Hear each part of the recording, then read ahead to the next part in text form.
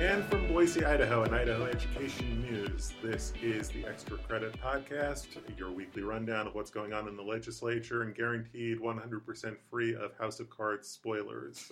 I'm Kevin Richert. And I'm Corbin. And we're going to start where we started this week, bright and early Monday morning, the first look at the public schools budget. We were both there. You did the lead work on it, so walk us through the numbers. Yeah, I think the big takeaway, two things.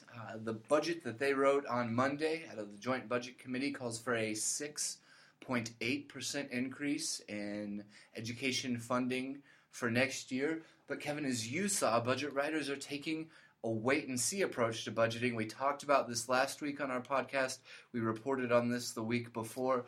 But there were up to four key education initiatives that did not receive funding on Monday. And that's part of the reason why we saw the budget that come out Monday. It is both less than what Governor Otter and Superintendent Ibarra called for at the beginning of the legislative session. And so far, it is less considerably than, in terms of the percentage increase, it is less than what the legislature approved last year. So what remains to be settled? Well, we got a lot of issues remaining to be settled. The big one is going to be literacy, and we'll talk more about that as we go. But you've got other pieces of this budget trying to come up with some money for student mobility, for students that move from one school to the next so that the schools who take on these new students get some money.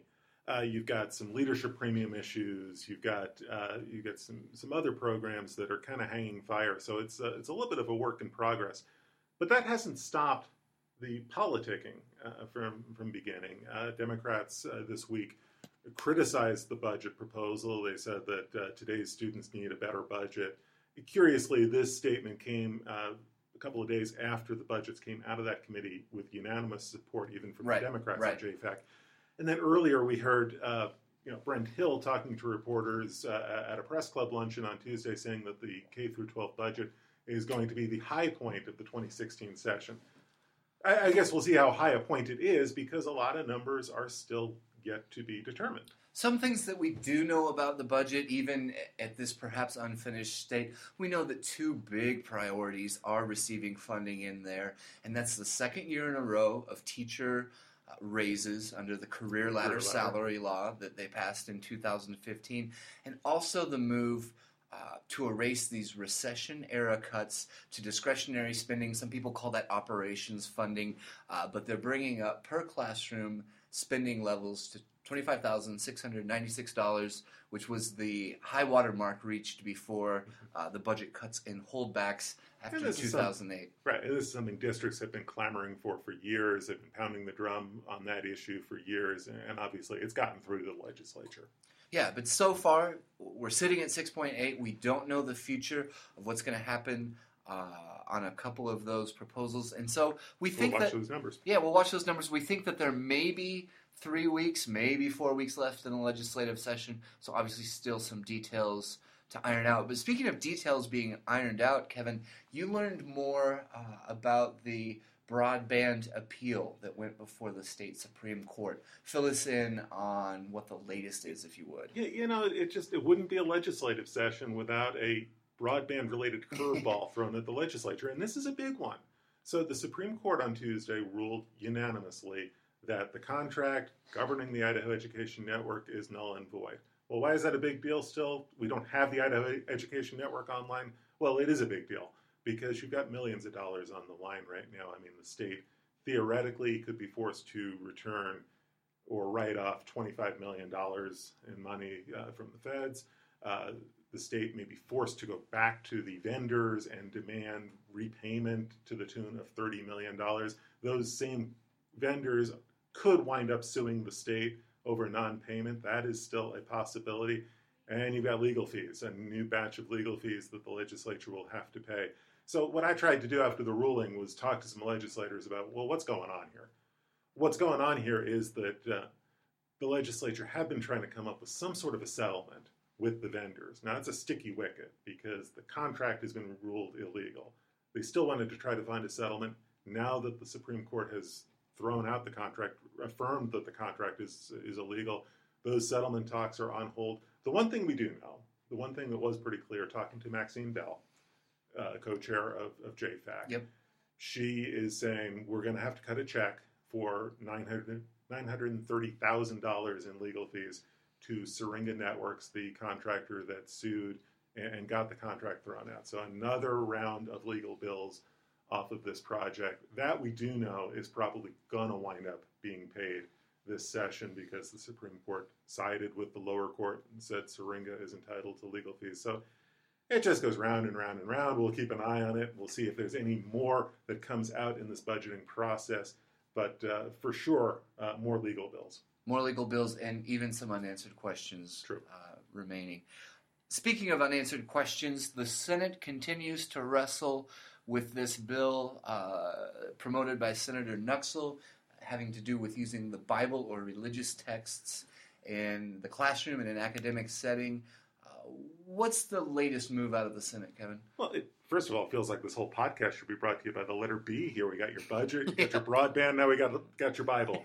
Okay, so the Bible bill, which is now kind of more of a religious text bill, it didn't get taken up today. It was on the calendar.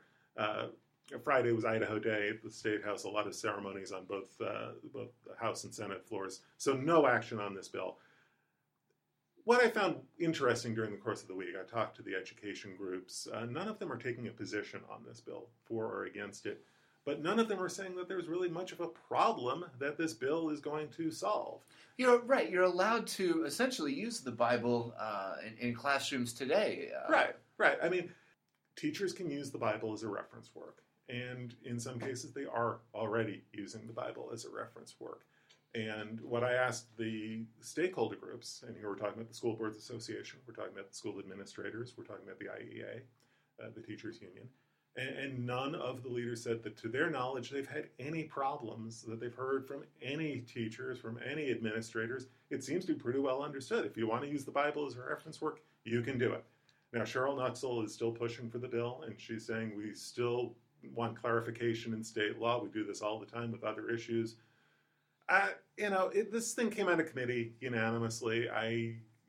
We'll see what happens when it hits the full Senate floor, and that could happen as early as Monday. All right, we'll watch out for that. Lots of other news that we wanted to get to this week, and an issue that you've followed really closely for months now. The whole issue of teacher evaluations surfaced in House Education on Thursday. Talk about the bill and talk about the backstory for those who are just getting caught up, and why are teacher evaluations a big deal, and what's this bill supposed to try to do? Sure. We saw a bill introduced Thursday from the chairman of the House Education Committee, Reed DeMordaunt, a Republican from Eagle. Little news earlier in the session, he is not going to be running for re-election. But anyways, an important and powerful lawmaker on the education front, certainly while he holds his current position. He introduced a new bill that is designed to do a number of things, including provide additional oversight and hoping to improve the accuracy of teacher evaluations. And so why is this important? Why is this something that I've been watching for months? With the passage of the career ladder salary law that we mentioned earlier today, they tied hundreds of millions of dollars of taxpayer funding to teacher contracts and teacher evaluations. And so under the career ladder, one of the ways that teachers can climb up and down the ladder and earn more pay is to reach certain benchmarks on these evaluations. And so if you're with me so far, it seems to make sense. Money and pay are tied to evaluations through the career ladder. That's pretty straightforward. That was, to step back further, but really important to keep in mind, that was a big deal to legislators when they approved the career ladder in the first place. That there was sort of a belief that if we're going to put more money into teacher pay, we would want to see some sort of accountability measure, some sort of performance measure as part of that equation.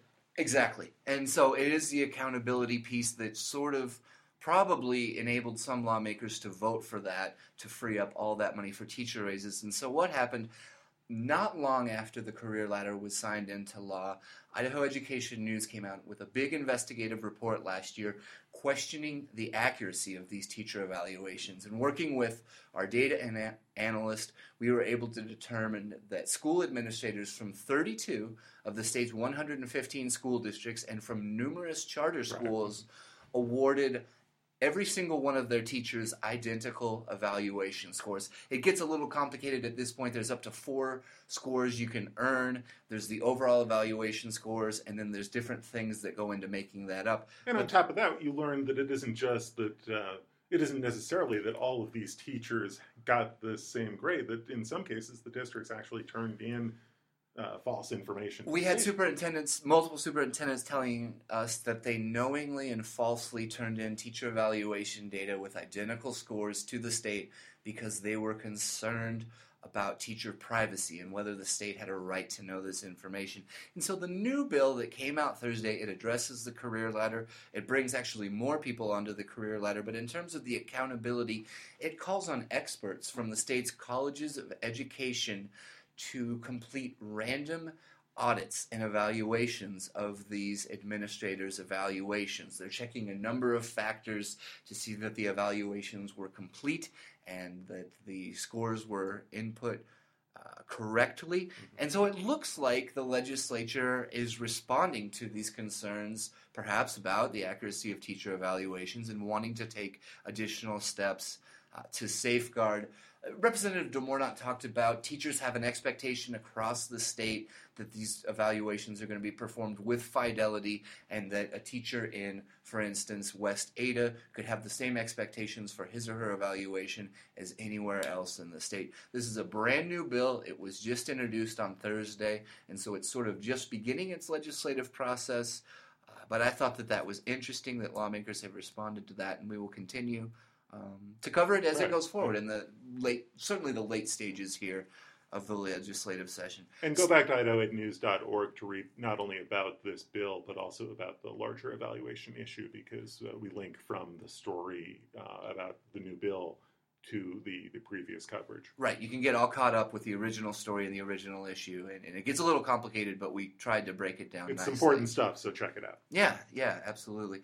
Speaking of late stages of this legislative session, Kevin, the literacy bill that came out of the House with a lot of momentum behind it last week, that momentum may have slowed down once it reached the Senate. What's happening? Well, it's really interesting. On Thursday, Senate Education took up one piece of the literacy package. And we're really talking about 2 bills for now and then a spending bill later. Now, the bill that they took up on Thursday, this kind of sets forth the mechanism for how school districts are supposed to get extra help to kids who are not reading at grade level, from kindergarten through 3rd grade, 36,000 kids by the state's estimates. Very skeptical questions from several members of the Senate Education Committee about how this money would be spent, what kind of results has the state gotten for the money that it's already put into literacy interventions, even kind of the insinuation that maybe school districts are going to see this as sort of a cash cow and that they're not going to want to give up the extra funding for literacy intervention, so there's not as powerful an incentive to get students reading at grade level. So where we're at right now, the bill kind of ran out of time on Thursday. The Senate was going back into session. Senate Education Committee Chairman Dean Mortimer put a hard stop on the discussion Thursday afternoon. It'll come up again next week. We'll see what sort of fallout there is, what sort of answers the committee members get between now and next week, and what the fate of this bill is, because we've talked about this for weeks. At some points, it seems like the literacy package is moving right along. At some points, it hits a hiccup. This could be a pretty big hiccup. And it comes, we talked about the press club luncheon the other day. Scott Bedke, the Speaker of the House, spoke passionately about how this is the one thing we need to get right in education right now. This is our top priority. It's more important than putting money into college scholarships or the tuition lock or anything like that. If we don't get kids reading at grade level by 3rd grade, we've got a problem, and it's a problem we cannot accept, and we've all got to pull together and get it done. I mean, it was a very, I know he's been bullish on literacy, but he was really kind of pounding the podium on that. And then you hit 2 days later, this important piece of the puzzle goes into Senate Education Committee and kind of hits a little bit of a road bump. So we'll see. We'll see. The Speaker of the House seemed genuinely dismayed and frustrated. You don't hear him using this kind of language talking about a roads bill or a tax cut proposal. He seemed genuinely dismayed and frustrated and wanting to do something on literacy. To tie it back to the budget, this is one of the things that's keeping the trailer bills, the supplemental budget bills from moving forward, which is why we still see the 6.8% increase. And JFAC will have to watch and wait to see what happens with this bill in Senate committee and on the Senate floor before they even try to attach a dollar figure to literacy. So if you're wondering why we're in kind of a holding pattern, this is one reason. It's a big reason. Yeah. Bring us up to speed real quick. There's a couple of things that you're going to be watching next week, Kevin. More budget news. Right. What's going to happen? We get the other half of the budget equation coming up next week. This is the State Department of Education. A separate budget from not to be confused with the budget that goes into the public school system. Because no one would ever do that. Well, right. You know, how could anybody mistake the two?